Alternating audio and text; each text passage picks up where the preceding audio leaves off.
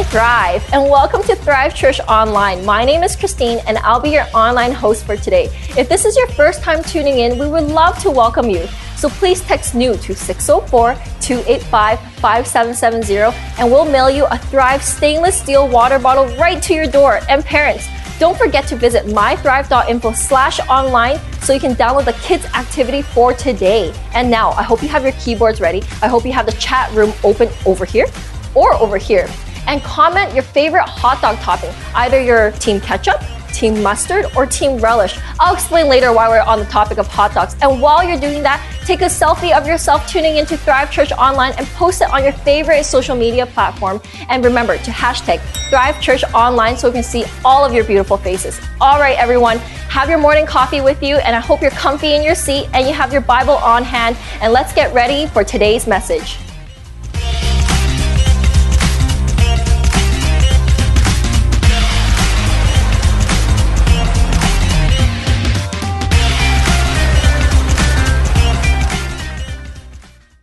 Hello, everybody, and welcome to Thrive Church Online. It is so great to have you here. My name is JB. I'm one of the pastors here at Thrive, and it gives us great pleasure to welcome you to an amazing Sunday to be here at Thrive Church Online together. Are you guys getting used to our new soundstage?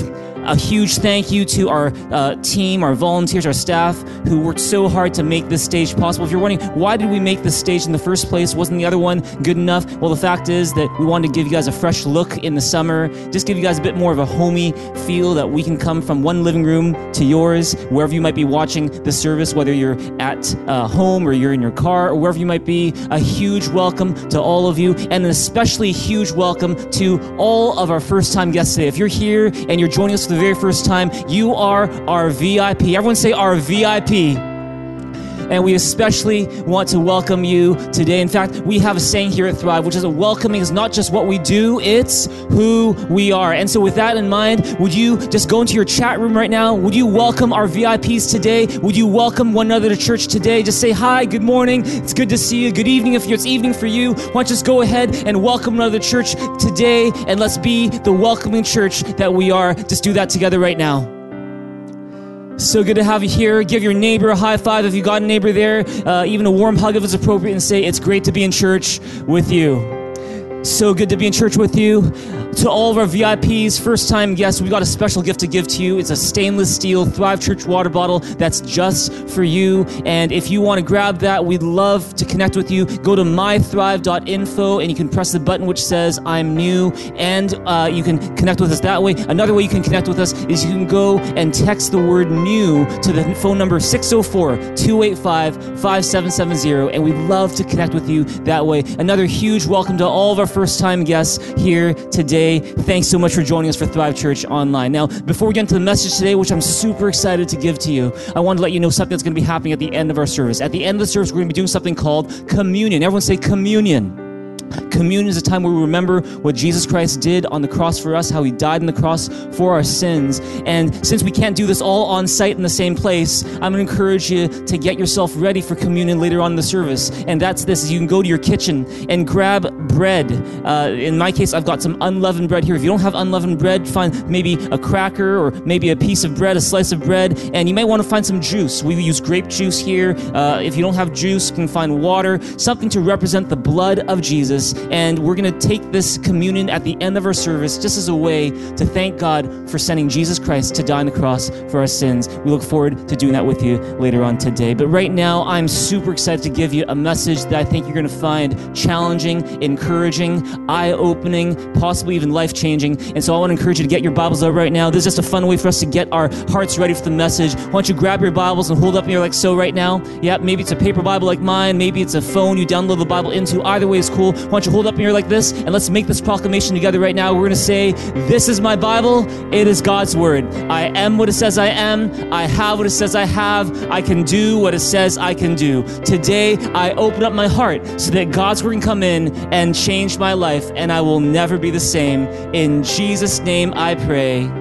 Amen. Amen. If you please turn your Bibles to Exodus chapter 29. If you don't know where Exodus is, it's pretty easy to find. It's the second book in the Bible. Exodus chapter 29. We're doing a series here at Thrive. It is called Exodus hope for hard times. And in this series, we're looking at one of the most powerful, most important, most famous stories ever told about the Exodus, how God rescued the Israelites from slavery in ancient Egypt and brought them to a land of their own. And in this series called Exodus, Hope for Hard Times, not only are we looking at that story, but we're looking how the book of Exodus applies to our lives, believing that God's word is powerful, has the power to change our lives, and that through the book of Exodus, we can find ways to find hope for hard times. If you believe that, say amen.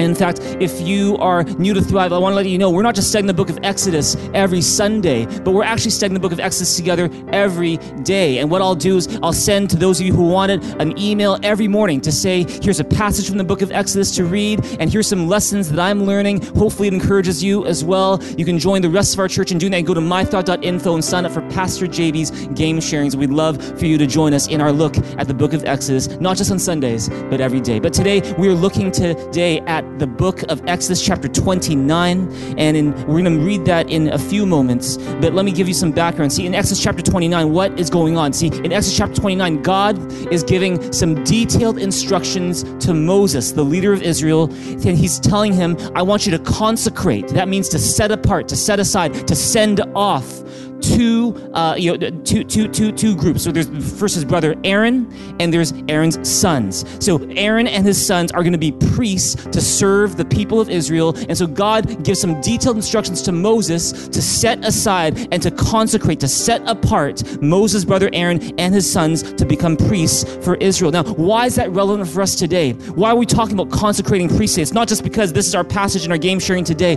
but it's because when you look at the news today, you're going to find that the world is in desperate need of hope and healing right now. Just look at the news. And in fact, I can't remember another time in my life when there was seemingly so much worldwide pain on so many levels right now. And where we live in a world right now that is especially in need of people who will shine God's hope, shine God's love, shine God's truth, shine God's light, and shine God's presence to people in our world in a time that feels very broken, very dark, very divided, very hurting right now. If you believe that, say amen.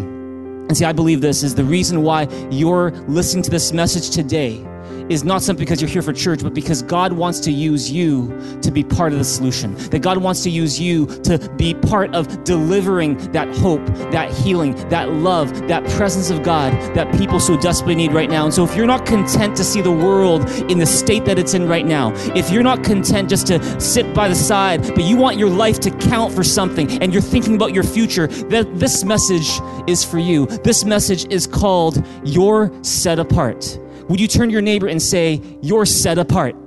You're set apart. Tell the people in the chat room, you're set apart. You're set apart. We're talking about understanding your calling as a priest in God's kingdom. See, because God made you to make a difference with your life in this world. Let me tell you something about yourself that you may or may not already know. And you can write this down. Take some good notes today, Proactive Church. And that is this. Through Jesus Christ, you are a priest in God's kingdom.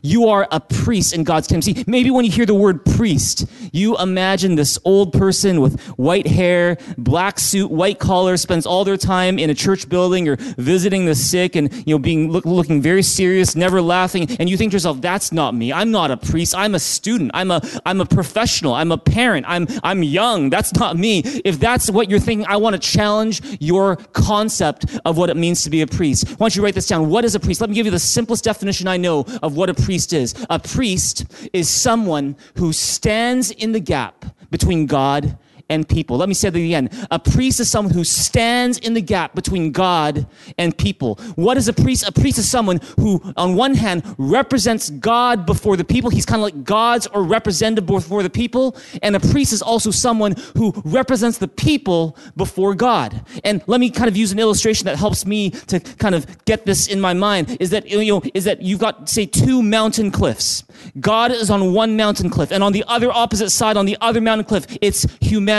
And in between these two mountain cliffs is a huge infinite gap that people cannot cross to get to God. That's called our sin. It's the ways that we have rebelled against God. It's the way that we've decided, I want to do things my way, not God's way. I don't care what God says. I don't care what God thinks. I'm going to do things my way. And then the Bible says that as a result, we are separated from God. And so I want you to imagine there are these two mountain cliffs. God on one side, we're on the other. There's this infinite gap in between called our sin. And here's the thing, is the Bible says that no matter how hard we try, even though we might be standing on this one side and we want to get to God, we want to get to heaven, the Bible says that because we are sinners, because we are not perfect while God is perfect, we have no way of getting to the other side on our own. That no matter how hard we try, no matter how good we think we are, there's no way we could get to where God is. But because God loved us, because he didn't want to be apart from us, because he didn't want to live without us, he wanted a relationship with us both now and forever, he said, you know what, I'm going to do something to reach you. When you couldn't reach me, I'm going to reach you. And so he sent his son,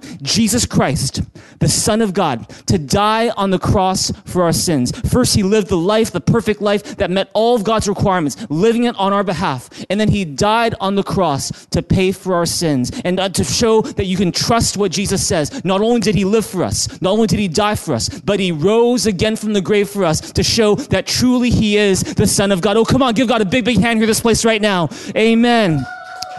And he did that. God did that because he loves you and me. And so the Bible says, if you place your trust in Jesus Christ, not in the things you do, but in what God did for you, then you are forgiven of your sins. You are a child of God. You are a citizen of heaven. And Jesus is effectively this bridge between us and God. Now, that's the gospel. That's the reason why Thrive Church exists, is to proclaim this gospel of Jesus Christ, that because of Jesus, we can get from where we are to where God is. Now, what does it have anything to do with a priest? Let me tell you this right now. See, when you place your trust in Jesus Christ, not only are you forgiven of your sins, not only are you a citizen of heaven, but you are a priest now who stands between God and humanity. Is that you're not the bridge that saves. You're standing on the bridge that saves. His name is Jesus. And as you stand on this bridge that saves, you are effectively standing between God and humanity. You are God's representative to the people in your life, and you're also the people's representative to God in your life. And as a result, you are now standing in the gap. Everyone say, stand in the gap. See, that's what a priest does. A priest, he or she stands in the gap. And what ends up happening is this, is that God wants to use you to bring the hope, the healing, the love, the presence of God in people's lives. And that's why he calls you a priest. And what he does is this, is that though your unbelieving friends might not know and see Jesus, they might not see the bridge, what they see is you on that bridge. What they see is you, and that's why you might be the closest thing to Jesus your friends have ever seen.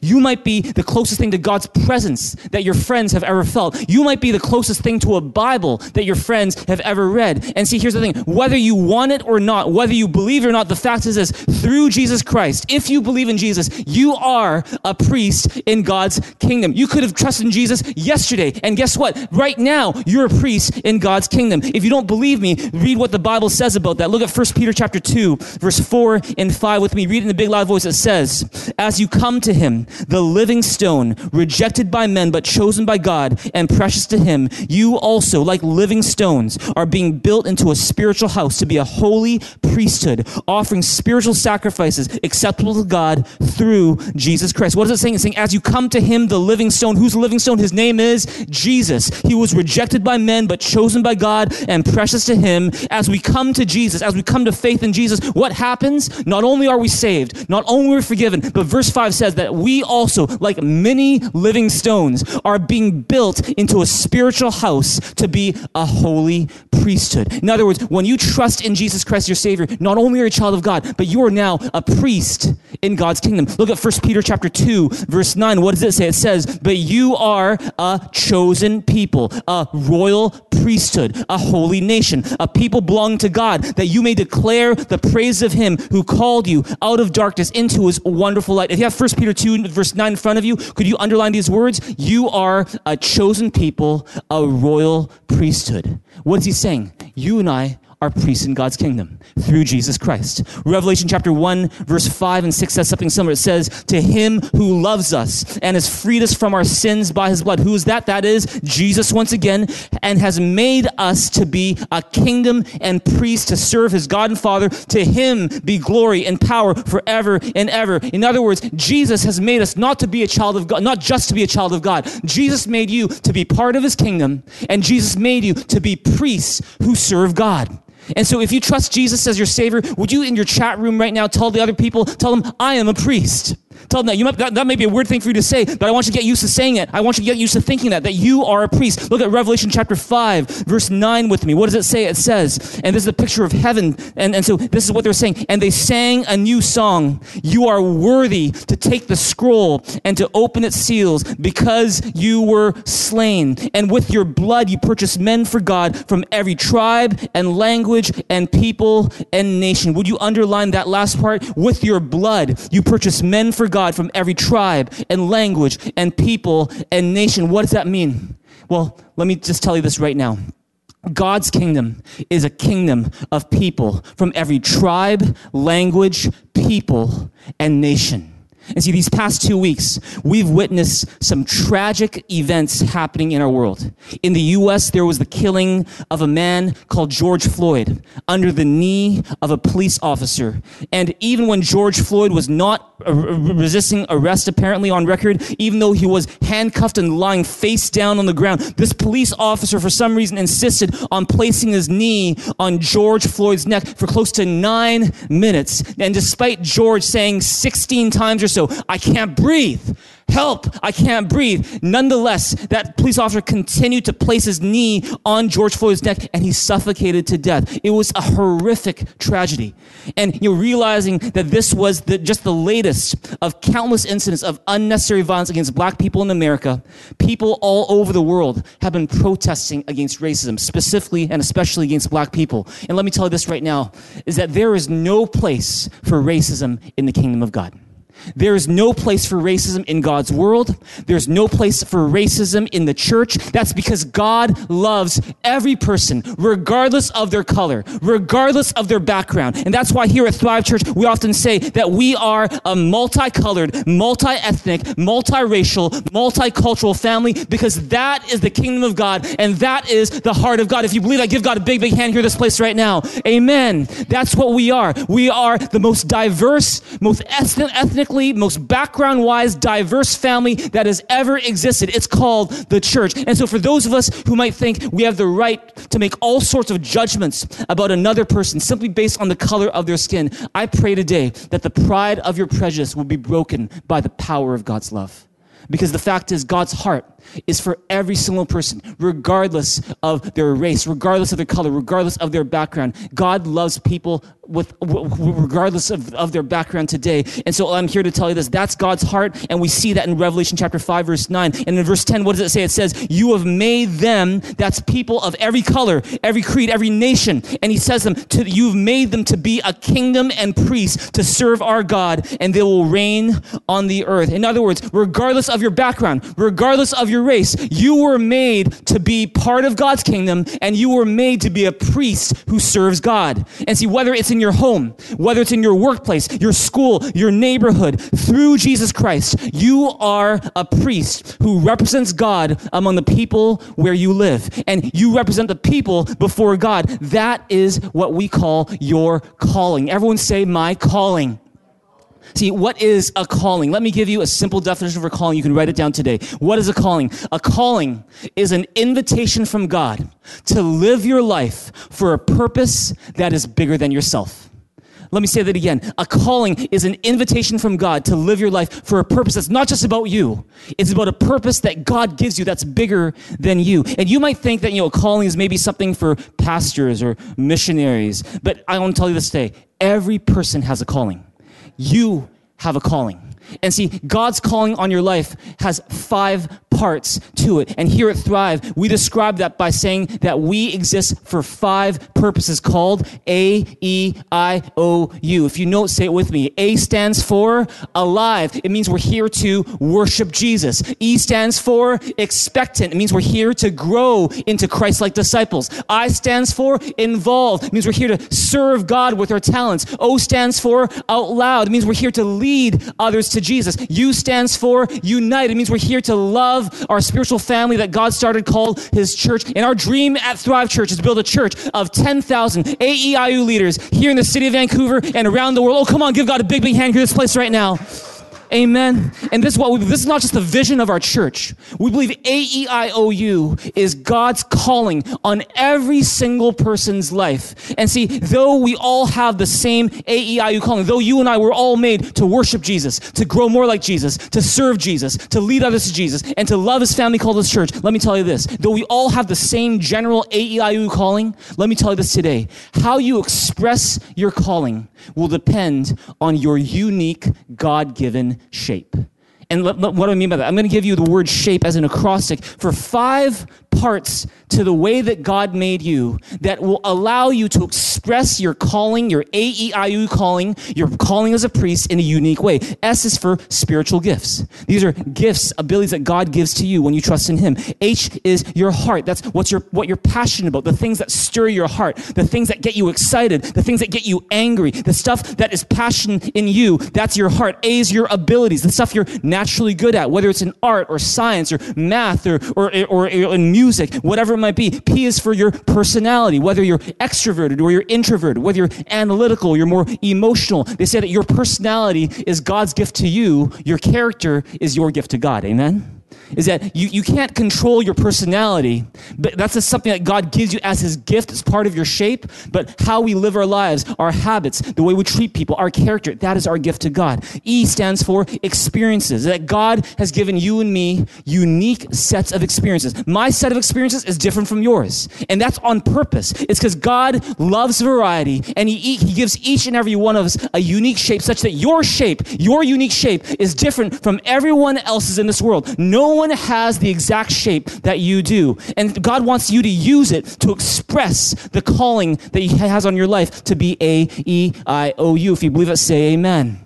Now, how do you get ready for this calling? What do you do about this calling? We're going to look at that today. Look at Exodus chapter 29 with me right now as we look at how God gives instructions to Moses to consecrate Aaron and his sons as priests for Israel. Why don't you read with me verse 1. Read it with me in a big loud voice. It says, "This is what you are to do to consecrate them, so they may serve me as priests. Take a young bull and 2 rams without defect, and from fine wheat flour without yeast, make bread and cakes mixed with oil and wafers spread with oil, put them in a basket and present them in it along with a bull and 2 rams." See what's going on? God is telling Moses to get a bunch of stuff ready for a ceremony where they're going to consecrate. That is set apart and send out Aaron and his sons as priests. And so all this material, all this bread, fine wheat flour without yeast, cakes mixed with oil, wafers spread with oil, put them in a basket, get the bull, get 2 rams. It's because Aaron and his sons are just about to be consecrated. They're just about to be set aside and set apart and sent out as priests. And so God's getting them ready even before Aaron and his sons know about it.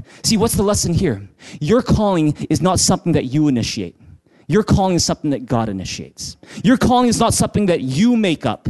It's something from the heart of God. See, long before you thought about your calling, God was already preparing you for a calling. He was preparing you in ways that you weren't even aware. Even the things you're going through today, maybe you're stuck in a job that's going nowhere. Maybe you're in a relationship and you're wondering what's happening with this, or maybe you're facing uncertainty today. Let me tell you this. All of these things you're going through right now are actually preparation for God's calling on your life. That's why Jeremiah 29 says that, "For I know the plans I have for you, says the Lord, plans to prosper you, not to harm you, plans to give you hope and a future." That's God's heart for you. That's why Romans 8:28 says that in all things, we know in all things, God works for the good of those who love you, who are called according to his purpose. What is a calling? A calling is God's invitation to you to live your life for a purpose that's bigger than yourself. And I'm here to tell you today, long before you ever thought about your future, God was planning for your future. It's because he cares about your future even more than you do. That's how much God loves you. Amen. So keep that in mind. That's the lesson from verses 1 to 3. Look at verse 4 with me. It says, then bring Aaron and his sons to the entrance to the tent of meeting and wash them with water. Take the garments and dress Aaron with the tunic, the robe of the ephod itself, and the breastpiece. Fasten the ephod on him by its skillfully woven waistband. Put the turban on his head and attach the sacred diadem to the turban. Take the anointing oil and anoint him by pouring it on his head. Bring his sons and dress them in tunics and put headbands on them. Then tie sashes on Aaron and his sons. The priesthood is theirs by a lasting ordinance. In this way, you shall ordain, that means to promote to a certain office, Aaron and his sons. See, what's going on is that God is now telling Moses to consecrate, that's to set apart and to send out Aaron and his sons as priests. And to do so, they do a bunch of things to them. Notice all the things that God tells Moses to do to prepare Aaron for his calling as a priest. First, verse 4, he washes Aaron with water. And then verse 5 and 6, he robes Aaron in new priestly clothes. And then verse 7, he anoints Aaron with oil. And then just in case anyone thought, who do Aaron and his sons think they are that they can serve God as priests, God clarifies in verse 8 and 9 that Aaron and his sons, the reason they're priests is not because of their performance. It's because of God's ordinance. It's God's decision. It's God's choice. And I'm here to tell you today, all of Exodus 29 that we're reading today is a picture of how God would prepare you and me for our calling as priests in his kingdom and in this world today. See, just as Aaron was washed with water in verse 4, the Bible tells us that we were washed with the water of God's word and the blood of Jesus so that our sins can be washed away. And that's symbolized through something we do called baptism. Just as Aaron was robed in new priestly clothes in verse 5 and 6, clothes that give him dignity and honor to serve as a priest. So the Bible says that we are clothed in garments of salvation. We are arrayed in a robe of righteousness so that we can serve God, not humiliated, not embarrassed, but with dignity and honor. If you believe it, say amen. Just as Aaron was anointed with oil to symbolize God's power resting on Aaron's life. So how many of you know that the Bible says that God anointed you with his Holy Spirit when you received Jesus into your life? And he anointed you with power from the Holy Spirit so that you could serve God, not in your own strength, not just, in your own, thoughts and in your own way, but you could serve with God, for God, and by God's power because you have the Holy Spirit in your life. Amen. And just as God clarifies that it wasn't Aaron who chose this role, but that God chose Aaron for this role. So over and over and over again, the Bible says that God chose you. You didn't choose him as much as God chose you for a calling to serve him. And see, what's the lesson here? Just as Aaron was washed, robed, anointed, and chosen for his calling as a priest, I'm here to tell you, God has washed, robed, anointed, and chosen you through Jesus Christ to be his priest. And see, then starting in verse 10, you start to see that God tells Moses to make 3 sacrifices on behalf of Aaron. We're going to, in fact, look at this in detail in our game sharing tomorrow. But see, God tells Moses to make 3 sacrifices on behalf of Aaron and his sons and even the altar where they're going to be serving at.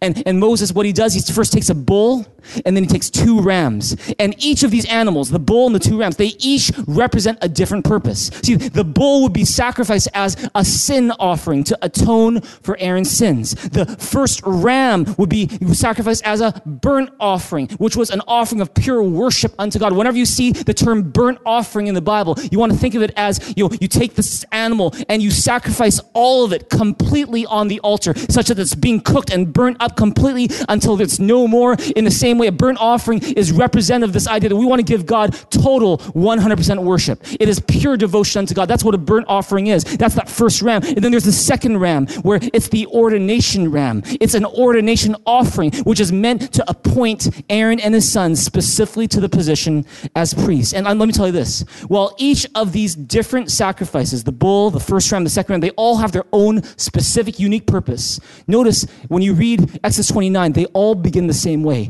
How do they begin? They all begin with Aaron and his sons laying their hand on that animal. And what does that mean? It symbolizes when they lay their hand on the head of that animal, it symbolizes that their sins are being transferred to this animal that's going to die on their behalf. And that they would slaughter the animal. That's Moses would slaughter the animal for them. He would splash the blood of that animal onto the altar, and eventually it would sprinkle it onto Aaron and his sons as well. And what's the lesson here? The lesson here is that whether it's about being forgiven of your sins, which is the sin offering, the bull, or it's about giving God worship and a devotion, that's the burnt offering, the first ram, or it's about being set apart to serve God as priest, that's the ordination offering, the second ram. It all starts from the same place. What is that place? It's recognizing that someone else took away my sins for me. And see, all of these sacrifices, the burnt offering, the ordination offering, the sin offering, they are all pointing us forward to the day when Jesus Christ, the Lamb of God, would offer the greatest offering of all, when he offered himself as a perfect sacrifice on the cross to take away our sins so that we could be forgiven and we could be qualified to stand in the presence of God. Would you give God a big, big hand here in this place right now? Praise God for the sacrifice that Jesus made. All of the Old Testament is pointing to what Jesus would do. And I want you to notice one thing more, is that none of these things, the washing, the clothing, the anointing, the choosing, the sacrificing, none of these things did Aaron do himself. All of these were done for Aaron. And in the same way, I'm here to tell you this today about your calling. Write this down. Your calling begins not with what you do, but what God has done for you. In other words, your calling as a priest is not something that you earned by how good you are or earned by your performance, but your calling is something you received as a gift of God's grace, as a gift of God's undeserved kindness. 2 Corinthians 4:1 says it this way. It says that since it is by God's mercy we have this ministry, we do not lose heart. And see, what I'm learning is this, is that there are all sorts of ways that when we think of ourselves as priests that we can lose heart. And Exodus 29 shows us that in every one of those cases, God meets our emotional needs so we don't have to lose heart. For example, if you question whether your life matters at all, know today, based on Exodus 29, that long before you ever thought about your future, God was already preparing you for your future. He was already thinking about you. It's because you matter to God.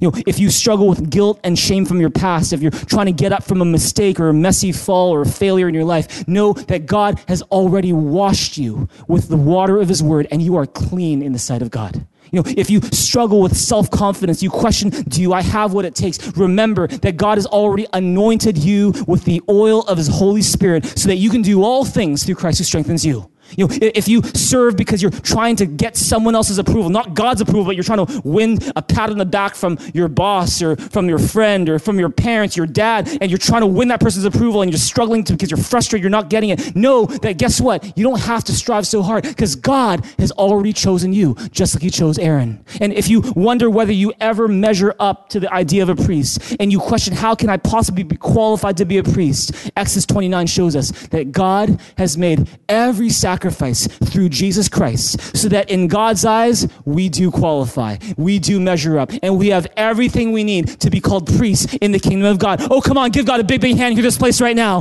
Praise God for every insecurity that we have, for every emotional weakness we've got. Exodus 29 shows us that God meets our need. Turn to me and say, God meets my need. God meets my need. Now, what do we do? I'm going to end today by asking you, what should we do with your God-given calling as a priest? Okay, say you're a priest. Okay, I buy that, sure. Say I am a priest. What now? Well, let me end today by talking about 4 ways to make the most of your calling as a priest. These are 4 ways that I'm learning to be effective in and, in fact, to enjoy my calling as a priest. And the first one is this. Write this down. Cherish your calling as a priest. Cherish your calling as a priest in God's kingdom. See, instead of being someone who complains a lot about, I have to serve God today. I have to click PowerPoint today. I have to be a greeter today. I have to call this person today. I'm so tired. I'm so stressed. I can't believe I have to serve today. See, remember this. God paid the highest price so that you could be a priest in his kingdom. God paid the highest price by sacrificing his only son, Jesus, so that you could be a priest in God's kingdom. And so being a priest is not a burden, it's a blessing. Being a priest is not a problem, it's a privilege. Being a priest is not a curse, it's a calling. And so don't take it for granted. Amen. Don't flaunt the calling. Don't be arrogant about it, but also don't deny the calling and be ashamed of it. Instead, be humble about your calling. Be thankful for your calling. Cherish your calling. Turn to your neighbor and say, cherish your calling.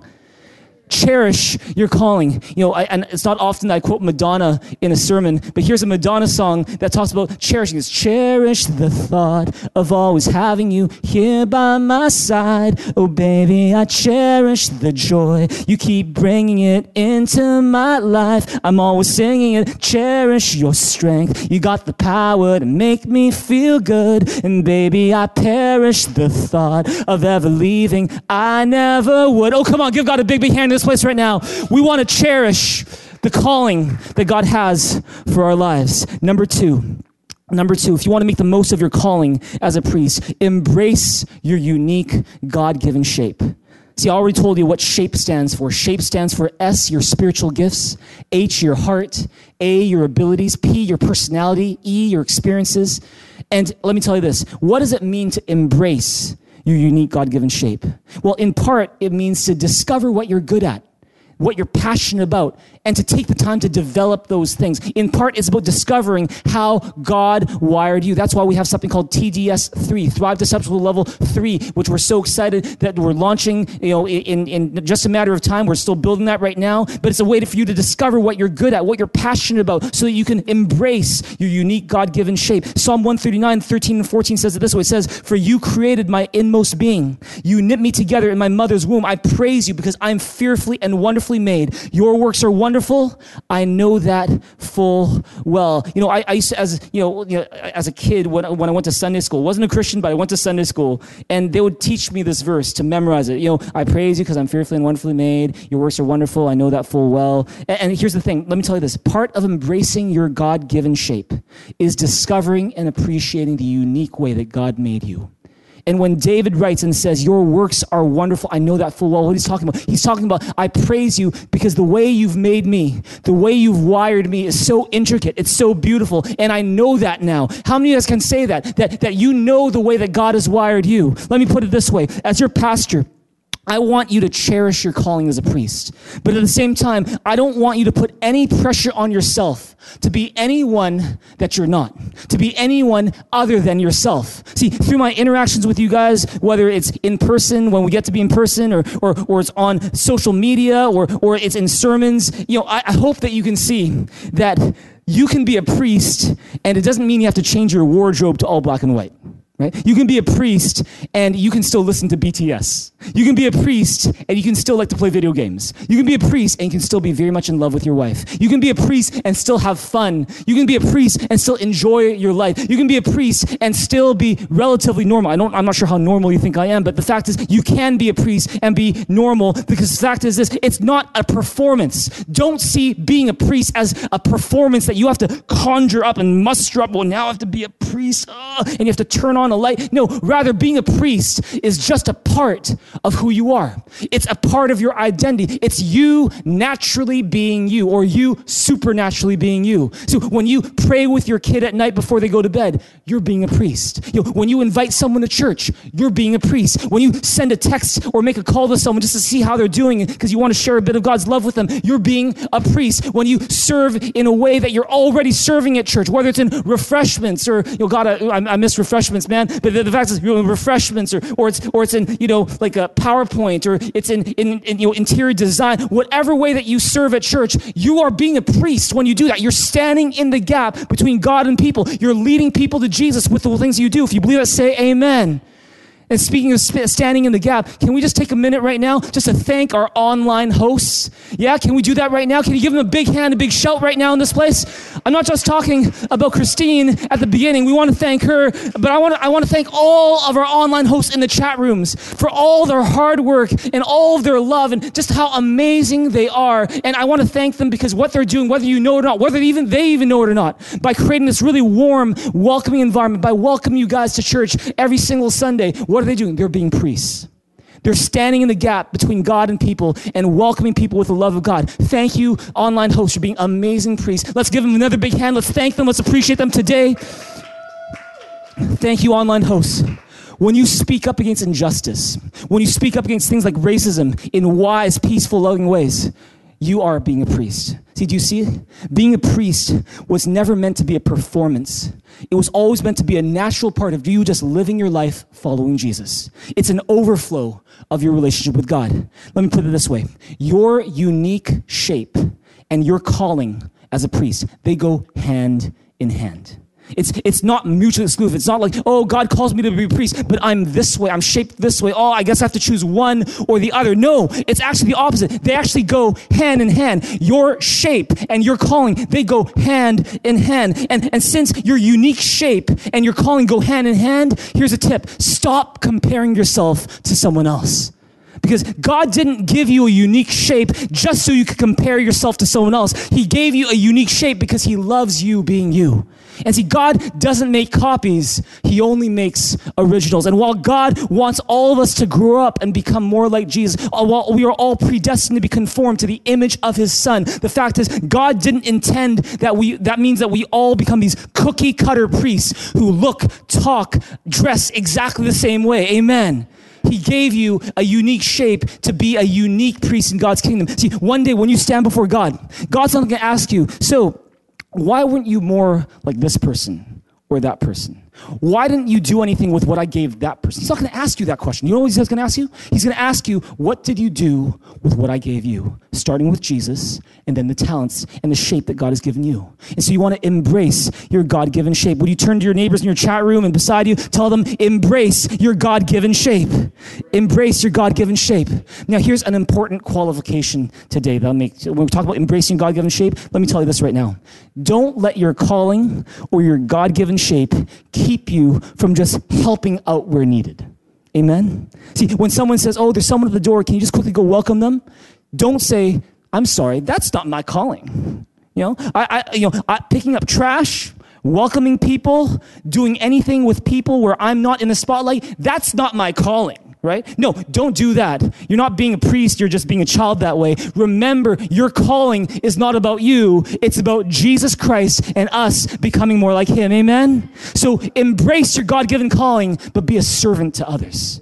Right? Amen. Number 3, is this helpful in this place today? I hope it is. Number 3, third way you can make the most of your calling as a priest. Realize that in Jesus Christ, you are always a priest, no matter what your station in life. See, whether you're a student, you're a parent staying at home, you're someone working in the marketplace, you're retired, you're working in a church organization, no matter what your station in life, you are 24/7 a priest in the kingdom of God. Your calling doesn't change just because you change jobs, or just because you move cities, or just because your circumstances change, or just because you get older. It doesn't change your calling. I remember when I was a new Christian going to church, I was a teenager, and I remember there's one pastor in my life, a wonderful pastor. He spent a lot of time with me. I'll always be grateful for him.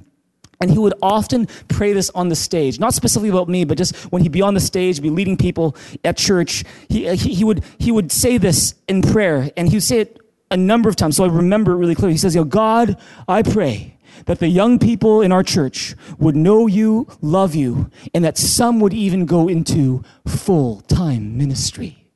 Full-time ministry. And that word, full-time ministry, basically meant, vocational ministry. It meant, making that your job, the thing you're paid to do. And he would pray that at least some of us would go in that direction for our career and full-time ministry. And now I know his intention. This wonderful pastor, his intention was because, the world is in need of great churches, and great churches need great pastors. Amen. This world needs great staff for our churches. This world needs great missionaries in our world. But though it wasn't intended this way, I don't think, the way I took that prayer, oh, may they go into full-time ministry, was that being a professionally paid minister was somehow holier or better or more pleasing to God than anything else you could possibly do with your life. And see, subconsciously in my mind, I would start to think that, the world of Christians is really made up of 2 classes. First, there's the higher echelon class of paid professional Christians. These are the full-time ministers. These are the pastors, the church staff, the missionaries, and then you've got everyone else, the lower class, right? There's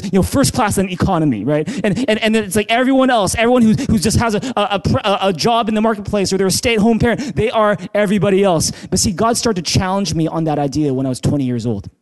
And when I was 20 years old, I was debating between 2 career directions in my life. One was to be a lawyer. The other one was to be a pastor. And because I thought, looking at the way that God wired me, my God-given shape, that somehow being a lawyer and or being a pastor would be a good fit for me. It's because I like to argue. I'm kidding. That's not about it. It's because, I like to, one part of it is, I like to research tough questions and, just kind of think it through, analyze it, present a position, defend that position. And that's what you do a lot in both, law as well as being a pastor. And here's the thing is, after seeking counsel from different mentors in my life, after praying about it a lot, after wrestling with this issue a lot, one day I'm in, somewhere near Chicago, Illinois, at a missions conference called Urbana, which happens every 4 years, 3 years. It's kind of like the Olympics kind of thing. And Pastor Shar is there. We didn't call her Pastor Shar back then, but she and I were just getting reacquainted, reconnected again after years of being apart. And in that big stadium of about 20,000 college and university students, I just really, as we're worshiping, I really sense God say, JB, now is the time to go into full-time ministry. But see, it wasn't exactly what I expected it to mean. See, what did God mean when he said, now's the time for me to go into full-time ministry? What God was not saying was, it's time to quit law school and to go into seminary, train to be a pastor. In fact, I wouldn't sense God's calling to pursue training to be a pastor for another 6 years. But what God was saying in that moment when he said, now's the time to go into full-time ministry, is to say, you need to change the way you look at full-time ministry. Is that full-time ministry is not just about what you do from 9 to 5, or whether you get paid for the way you serve, or whether you work in a church versus working in the marketplace. Full-time ministry is less about your title. It's more about your mentality. Amen. Is that what I said, these are the things I sense God saying to me in that moment and from that day, that whether you wear the clothes of a lawyer, or you wear the clothes of a pastor, or you wear the sweatpants of a dad, that you need to see yourself always as a full-time minister, because no matter where you are, you're always ministering to me. Amen. And so don't think that in the Christian world, there's somehow like two classes of Christians. There's, the upper echelon of paid professional Christians. And then there's everyone else. It doesn't work that way. The fact is, in the kingdom of God, we are all priests. We are all full-time ministers. And see, you don't need to pray about, should I go into full-time ministry? Because that's what you are already. Every day, all the time, 24/7, whether you're in the clothes of a student, or you're a parent, or you're a clerk in a store, or you're just in the shower, wherever you are a minister who's full-time in it, because that's your identity in God. Amen. And whether you're a pharmacist or a computer programmer, you're a doctor, you're a realtor, you're an artist, you're a lawyer, whatever it is, as long as you have Jesus in your heart, wherever you go, you have a calling. And wherever you go, you are a priest. And wherever you go, 24/7, you are a full-time minister. Turn to me and say, I'm a full-time minister. Amen. See, every day, whether you know or not, you are standing the gap between God and people. And so instead of asking the question, should I go into full-time ministry or not? The best question to ask is, what is the best way I can express my AEIOU calling as a priest with the God-given shape that God has given to me?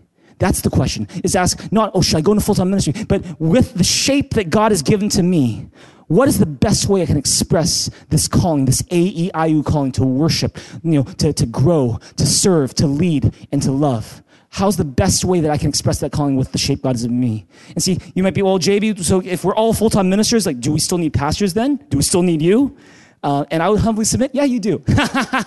And it's not just to justify my own existence. It's because the Bible tells us so. Look at Ephesians chapter 4, verse 11 to 13 with me. What does it say? Read it with me. It says, it was he who gave some to be apostles, some to be prophets, some to be evangelists, and some to be pastors and teachers, to prepare God's people for works of service, so that the body of Christ may be built up until we all reach unity in the faith and the knowledge of the Son of God, and become mature, attain to the whole measure of the fullness of Christ. See, what's Ephesians 4 saying? Ephesians 4 is saying we all have different gifts because God has so many assignments to fill in this big world of ours and in his big church.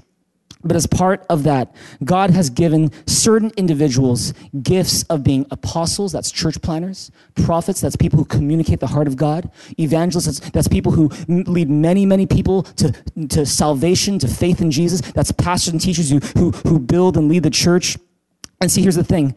What Ephesians 4 is saying is that is that God made the church to need people who would do those things, who would plant churches, communicate God's heart, who would be evangelists, who lead people to Jesus in big ways, who are pastors and teachers who teach the word of God. And see, that's the most, and for those people who are gifted that way, that's the most effective way that they can express and fulfill the AEIU calling that's on their life. And see, here's the thing. There will always be a role for pastors as long as there are Christians, as long as there are people who need Jesus. If you believe that, say amen. Amen. And so you guys, you are the full-time ministers in the marketplace. You are in the marketplace, worshiping Jesus, growing more like Jesus, serving Jesus with your talents, leading other people to Jesus, loving your spiritual family through the way you give, the way you serve. We as the pastors, we are the full-time ministers most of the time in the church building, but we're here to encourage you. We're here to equip you. We're here to mobilize you. We're here to teach you. We're here to build you up. We're even here to rebuke you and correct you if we need to, so that you can become everything you were born to be, so that we could become everything God made his church to be. Oh, come on, give God a big, big hand here in this place right now. Amen. That's what we were made to be together. That's how it all is. We're all full-time ministers, just with different roles. And so should you respect your pastors? Yes, please. All right. Should you follow your pastors? Yes, s'il vous plaît, right?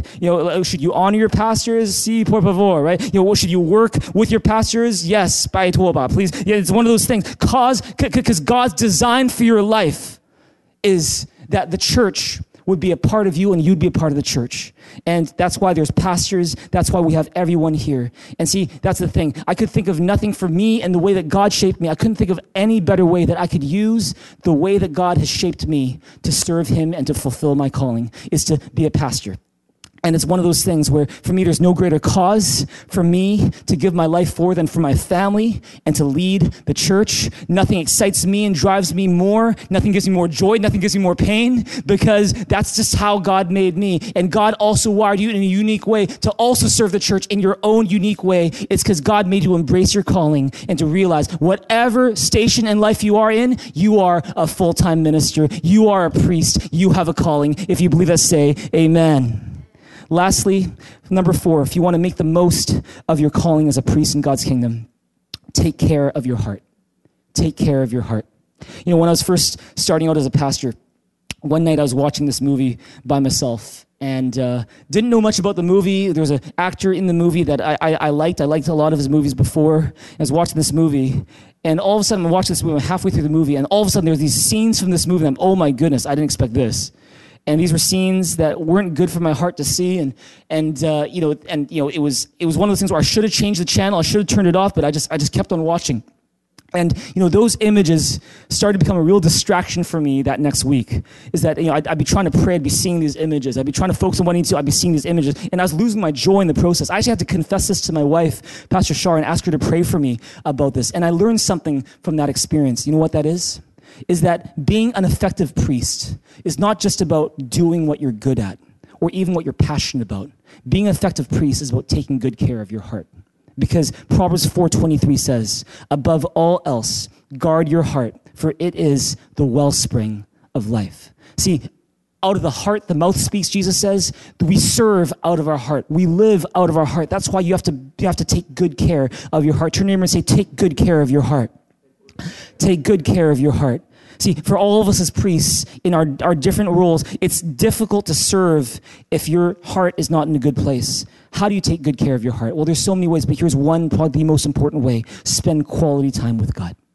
Spend quality time with God. Last week we learned about the tabernacle, this center of worship that God wanted Moses and the Israelites to set up as a place where they would go to worship God. And if you remember the tabernacle, you remember that the tabernacle had 3 parts to it. There was the outer courtyard where people who felt they needed forgiveness, they would bring something to sacrifice. The priest would sacrifice it for them, and they would be standing in the outer courtyard wanting to receive God's forgiveness. And then that's the first part, the courtyard. There's a second part, which is called the holy place. That's where only the priests can go in, and that's where they serve. They burn incense, they light the candles, they give the showbread, and then finally, behind a big curtain, there's what's called the most holy place. That's where the Ark of the Covenant is, representing the presence of God. And that's where once a year the high priest would go in past that curtain, and he'd go to the Ark of the Covenant, and there, in a very intimate way, God would speak with the high priest. There's the outer court where we receive forgiveness. There's the holy place where we serve. There's the most holy place where we're intimate with God. And see, here's the the thing. I got to tell you this as a picture for us today. When Jesus died,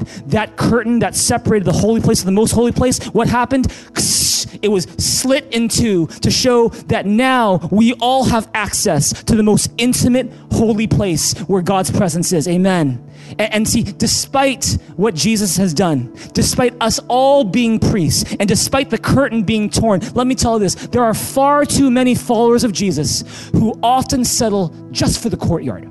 There's, I'll just stay out here. I'll stay in the courtyard. I'll see other people making sacrifices. I'm just happy to be forgiven. I'm just happy to hang out with all the other sinners who need forgiveness out here. And they don't really go into the holy place to serve.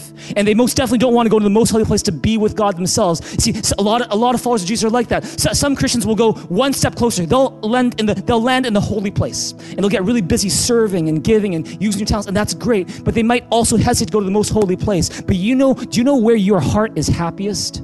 Your heart is happiest in the most holy place.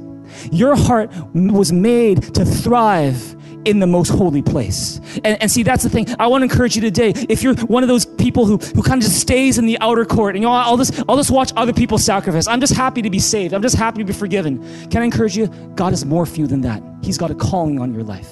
If you're here and you're just really busy about serving and doing things for God, but you don't spend much time to be with Him, can I tell you, there's more for you as well. Spend time in the most holy place, because you're going to find this, is that when you devote yourself to the most holy place of drawing near to God, whether it's through worship services here at Thrive, or it's prayer meeting, or small group, or your own daily game time with Him, what happens is this: not only do you enjoy God's presence intimately, and not only does your heart thrive, but no more than that, you actually enjoy the courtyard more. You enjoy your forgiveness more. You appreciate it more. You actually enjoy the people who come to the courtyard who need forgiveness, and you can love them, enjoy them more. You can go to the holy place and you can serve God with more meaning, with more joy, with more purpose, with more effectiveness, because you spend time in the most holy place. Oh, if you believe that, give God a big, big hand in this place right now. You were made for the most holy place. Would you turn to your neighbor and say, I was made for the most holy place. I was made for the most holy place. See, let's recap today. What are the 4 ways that we can make the most of our calling as priests in God's kingdom? Number 1, cherish your calling. Don't take it for granted. Number 2, embrace your unique God-given shape. Number 3, realize that you are a priest no matter what your station in life. 24/7, you're a full-time minister. Number 4, use your gifts and guard your heart. Be careful to take good care of your heart. And see, when you do these things, you're going to find that your calling as a priest will not be a burden, it'll be a blessing. It won't be a curse, it'll be a calling. It won't be a problem, it'll be a privilege. It'll bring you joy and fulfillment, and in the process, you bring blessing and hope to a hurting world that needs hope. And you give glory and praise to the one who gave you the calling in the first place. Oh, come on, give God a big, big hand in this place right now. Do you guys learn something in this place today? Praise God.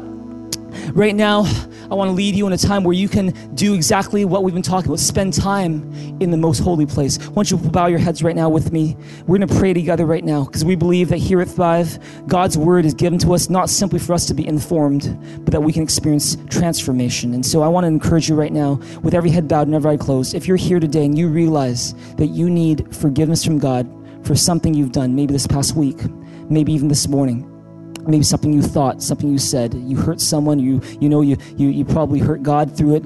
I'm here to let you know that God sent Jesus Christ to die on the cross for your sins and my sins, because He loves you with an unconditional love.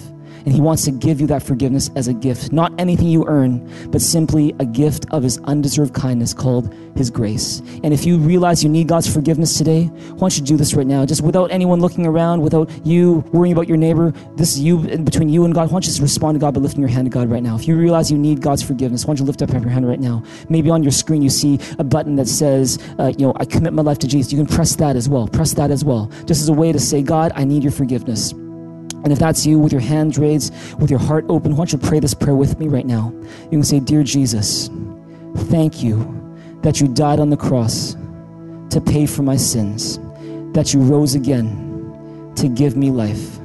Today, I open up my heart. Please come in, forgive me of my sins, and fill me with your Holy Spirit.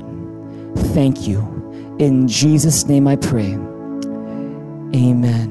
Amen. Did you pray that prayer? Did you mean it from your heart? If you did, then according to God's word, the Bible, you are forgiven of your sins. You are a child of God. You are a citizen of heaven. And also, as part of this, you're also a priest in God's kingdom. And to celebrate that, to encourage you in this new relationship with God, we've got something we want to give you. It's a special gift to encourage you. If you could go and text the word believe to 604-285-5770, or you can press a button that's on your screen after you I commit my life to Jesus. We'd love to connect with you that way. A huge congratulations to those who received Jesus Christ in your life today. Can we give God a big hand, a big shout in this place together right now?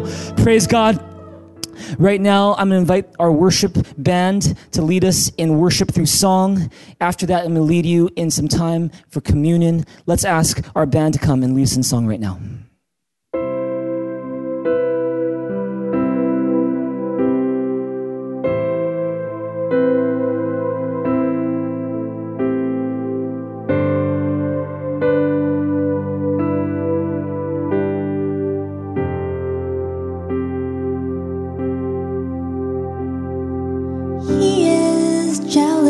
For me, love's like a hurricane. I am a tree bending beneath the weight of his wind and mercy.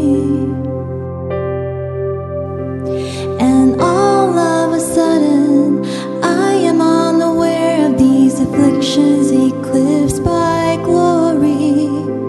And I realize just how beautiful you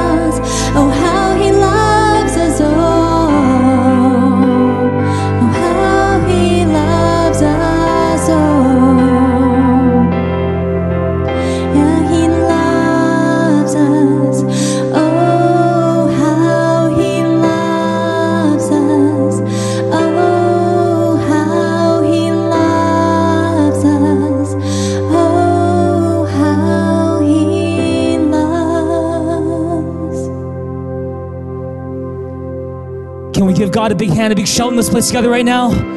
Oh, come on, there's more worship in you than that. Come on, give God all of your praise in this place right now. When you shout so loud, I can even hear you right now. Praise God. Today we've been talking about stepping into your calling as a priest. And if you're here today and you realize that maybe you've taken this calling for granted, or maybe prior to today you didn't really understand your calling as a priest, you didn't even know you were a priest, but you realize today that you want to cherish that calling, and you want to embrace the God-given shape that God gave you uniquely, and you want to step into your identity as a full-time minister, whatever your station in life might be, then I want to encourage you right now to respond to God. And why don't you lift your hand to God right now? This is your turn. Why don't you start talking to God from your heart, your own words, and start responding to Him, respond to His presence, respond to His word, respond to His love without worrying about your neighbor. Just start talking to God. Don't wait for me to stop talking. You just start talking to God right now from your heart in your own words. Just give God worship. Give God praise from your heart today. Thank God for the calling He has on your life. Thank God that He knows the plans He has for you, plans to prosper you, not to harm you. Thank God that in all things He's preparing you for your calling. Thank God that He's given you a unique shape to serve Him. Just thank God today for the ways you were made to love Him, to worship Him, to serve Him, to grow more like Him, to lead others to Him, to love His church. Start talking to God from your heart right now. Thank you, Jesus. Praise you, Father. Praise you, God. Thank you, Jesus. Thank you, God. Praise you, Father. Thank you, Father. Thank you, Jesus. Thank you, God. Thank you, Jesus. I want you to keep your hands raised and your heart open as I pray for you right now. Heavenly Father, I want to thank you so much for every single person who's here, who's watching this service, for every single person who's here, who's got their hands raised, their heart open to you right now. Thank you, God, that you have a calling on their life. You're inviting them to live their life for a purpose that's far bigger than themselves. You've called them to be alive and to worship Jesus. You've called them to be expectant and to grow more like Jesus. You've called them to be involved and to serve Jesus. You've called them to be out loud and lead other people to Jesus. You've called them to be united and to love the spiritual family called your church, because you've made them to be priests and full-time ministers in your kingdom. I pray for them today, Father, that you would help them to take good care of their heart, because our heart is the wellspring of life. From it, everything else flows. I pray, Father, they would spend quality time with you as their priority, that they wouldn't just hang out in the courtyard or in the holy place, but they go to the most holy place to be intimate with you, knowing that from there everything else begins. We pray, Father God, for every single person here, that you help them to embrace their uniqueness, to stop comparing themselves to others, because you never made them to be like that other person. You made them to be them, and we pray all of your blessing on them today. We thank you, Jesus, that no matter where we are and what we do, we are full-time ministers and priests in your kingdom. We give you praise. We give you worship. In Jesus' name we pray. Amen. One more time, let's give God a big hand, a big shout, and let's play together. Let's thank God. Praise God. Well, as promised, right now we're going to do something called communion. Communion is where we remember what Jesus Christ did on the cross for us. And so right now it's time to get your material for communion. I've got a piece of bread that represents the body that Jesus broke on the cross for us. I've got a cup as well that represents the blood that Jesus shed on the cross for us. And I'm encouraging you to do this, is just take that bread and why don't you hold it in your hand right now, and we're going to take communion together right now. Because on the night that Jesus was betrayed, he took bread, he broke it and said, "This is my body, which is for you. Do this in remembrance of me." In the same way, after supper, he took a cup. He said, "This cup is my blood, which is poured out for the forgiveness of many people's sins. Drink this in remembrance of me." And so let's take this bread and let's take this cup in thankful remembrance of all that Jesus Christ has done for us. And so with that in mind, we just take the bread, dip it into the cup right now. And together with me, let's take communion together with an attitude of gratitude, knowing that God, because he loves us, sent Jesus Christ for us.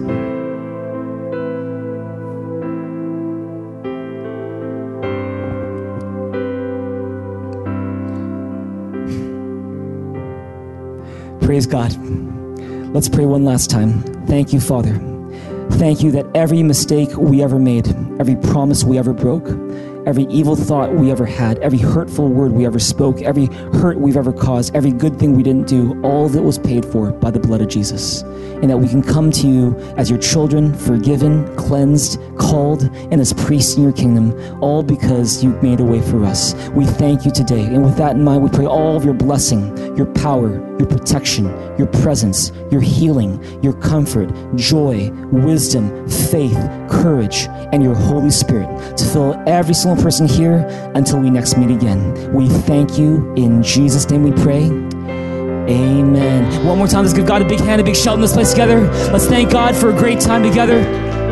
You guys are a beautiful church inside and out. As we close off our service, a couple things we're going to do. First off, you call Thrive Church your home church, or you just believe in the work that God is doing here, it's time to give our faithful tithes, our generous offerings. Know that when we seek God's kingdom first, He adds what? He adds everything we need. So you go to mythrive.info to give. Thank you so much for giving. Thank you for the ways you are sowing into God's kingdom. It makes such a huge difference. We can't thank you enough. Second thing we're going to do, we're going to hand the time back to our online host, Christine. Have an amazing Sunday, guys. Have an amazing week ahead. God is with you. God loves you. We love you. And the best is yet to come. Take care, everybody. God bless you. Thank you, Pastor JB, for the powerful message. I hope you enjoyed it just as much as I did. Now, before we end off, let's get into some announcements. Now, once again, if this is your first time tuning in, be sure to text NEW to 604-285-5770 and we'll mail you a Thrive stainless steel water bottle. And if you made the decision to receive Jesus Christ today, congratulations! Let us know by texting BELIEVE to 604-285-5770. We have prepared a special gift that includes a series of videos that may answer some of your questions about Christianity. And we hope it'll guide you on the right path to follow Jesus. All right, Father's Day is coming up. Join us at Thrive Church Online on Sunday, June 21st at our usual times at 9:30 and 11:30. And it's going to be a great opportunity to tune in with your dad. And after that, in the afternoon, hop into your cars and everyone's going to be invited to our very first drive-through Sunday, which is going to be on Father's Day, June 21st at 3 to 5 p.m. Come on down to our Thrive Church parking lot for some free hot dogs and drinks, which is why I mentioned hot dogs earlier. And I promise you it'll be better than Costco. And of course, we have a special gift prepared for all the fathers too. I'm so excited to see all of you there. And for more information, please check out mythrive.info. Last but not least, we host Zoom prayer meetings every Tuesday at 8:30 p.m. Join us for a time of worship and prayer. For more information, please check us out on our Facebook or Instagram, and be sure to like and follow us for more updates. All right, everyone, that's all for me today for announcements, and I hope you have a wonderful time joining us at Thrive Church Online today, and thank you again for joining us. Remember to give your tithes and offerings at mythrive.info, and I hope you all have a wonderful week, and I'm so excited to see you all next week. Bye!